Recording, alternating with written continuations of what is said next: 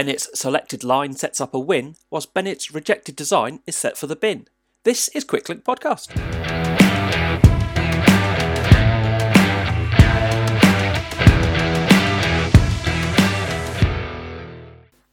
Welcome to the show on Wednesday the 24th of February. RCS announced the Giro route today, and I am still staring at stage 16 at the sheer madness of it all. I'm pretty sure if you just look from left to right across the stage profile, you'll probably end up with a nosebleed. But let's start with something much flatter. To the United Arab Emirates we go.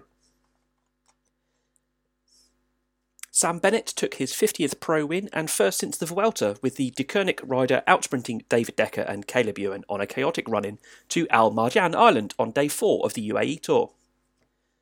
Bennett took the fastest line round the final left-hander onto the finish straight, with Decker hot on his wheel, as Ewan chose to go the long way round and couldn't close the gap in time. The longest stage and midpoint of the 7-stage race saw French duo Francois Bidard of AG2R and Olivier Legas of FDJ go up the road a third of the way into the 204km route, opening up a gap of around 4 minutes before the bunch slowly started to reel them in over a pan-flat parcours. The catch was made shortly after the second intermediate sprint, with Decker taking third on the line, which would see him take the points jersey at the end of the day from Tadej Pogačar.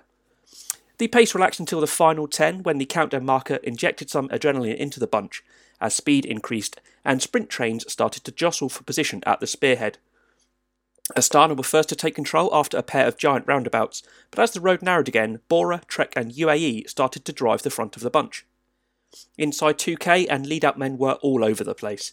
Pascal Ackermann of Bora went first and was swamped, and as everyone came into the final corner, the majority went to the right-hand side of the road, while Sam Bennett opted for the line on the left, and he eventually held everyone off with his late acceleration. Over the line then, the top 10 in order: Sam Bennett of Quick-Step, David Decker, the young Dutch rider with Jumbo-Visma, taking his second sprint runner-up spot. He's truly having a great breakthrough year.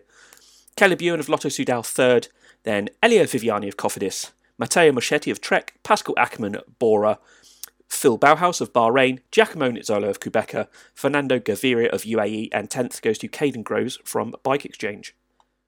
The points jersey is now with David Decker, while Tadej Pogačar holds firm atop GC despite losing 5 seconds today to Adam Yates. That gap's now 43. João Almeida of Deceuninck is third at 1:03. Chris Harper of Jumbo and Nielsen Paulus of EF are the only other riders within 2 minutes. There's 5 riders within 5 minutes, then the gaps blow out to over 8 outside of the top 10. There's a big ramp to tomorrow's finish in Jebel Jais, not as iconic as Jebel Hafit, but into the mountains, gaps could be consolidated or closed should any of the top 5 crack. The final 20k tomorrow are at an average of 5% or more. From one Bennett to another, and George Bennett of Jumbo-Visma has expressed his disappointment that the New Zealand National Federation have rejected a design proposal for his Road Champions jersey, the title he won 10 days ago. The design he submitted features the silver fern logo of New Zealand resplendent on an otherwise all-black Jumbo-Visma jersey, designed by Bennett and his wife and sent to Cycling New Zealand for approval via his team.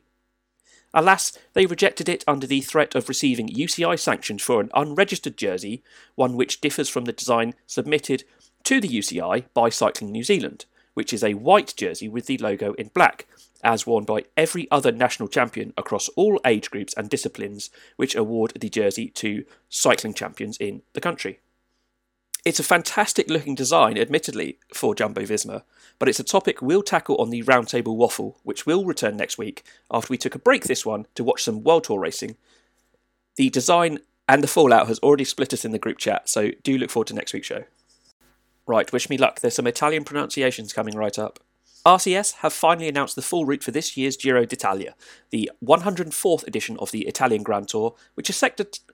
Fucking hell, that's an English word and I even got that one wrong. Which is set to take place from the 8th to the 30th of May. I'm leaving that one in. #OneTakeGrey.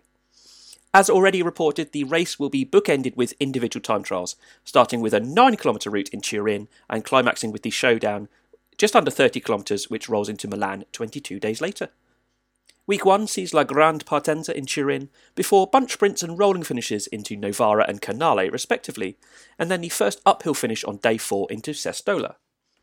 Cattolica welcomes the sprinters on day 5, while day 6 brings the first major climbing day from Frasasi Caves to Ascoli Piceno in the Marche region. More chances for the sprinters on day 7 into Termoli before a weekend of stage finishes, both featuring over 3,000 metres of climbing, finishing in Guardiola San Fremodi and Campo Felice on the Saturday and the Sunday before what would be the very welcome first rest day. Week 2 begins by tackling some gravel roads into Montalcino, onto the rolling hills of Siena for day 12, a sprint run into Verona, and then on the second Saturday, the riders will stare up at the Zoncolan.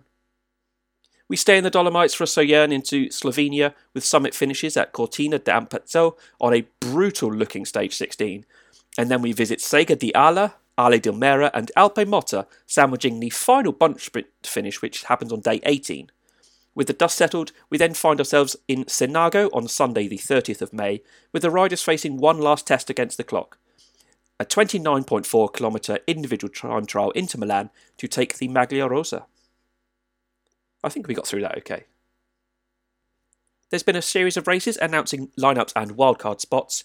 We'll start with Ronde van Vlaanderen, the Tour of Flanders, on 4th of April, and they will welcome Arkea Samsic, Bingo Brussels, Sport Vlaanderen Baloise, B&B Hotels and Total Direct Energy alongside Alpecin Fenix and the 19 World Tour teams. The women's race features the 9 World Tour teams on the women's scene. That's Ale BTC, Canyon SRAM, FDJ, Live Racing, the team formerly known as Movistar, Bike Exchange, DSM, SD Works and Trek Segafredo. And they'll be joined by 15 other squads including Jumbo Visma, Drops Le Col, Lotto Soudal and Dolcini Van Eyck. The following Sunday, the 11th of April, sees the first ever edition of Paris-Roubaix Femme.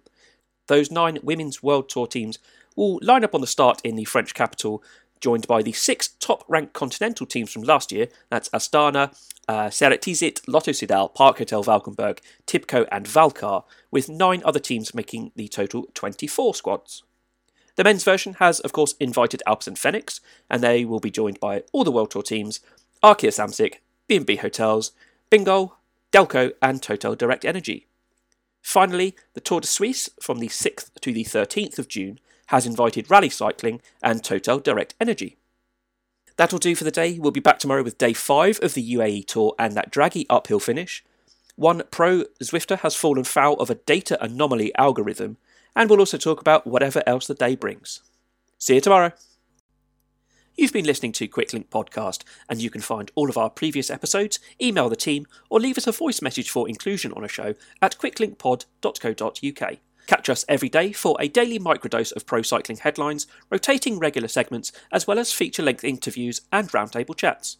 This show is available on iTunes, Google Podcasts, Spotify, Stitcher and YouTube, and you can find us across social media by searching Quicklink Pod. We'll speak to you tomorrow. Goodbye.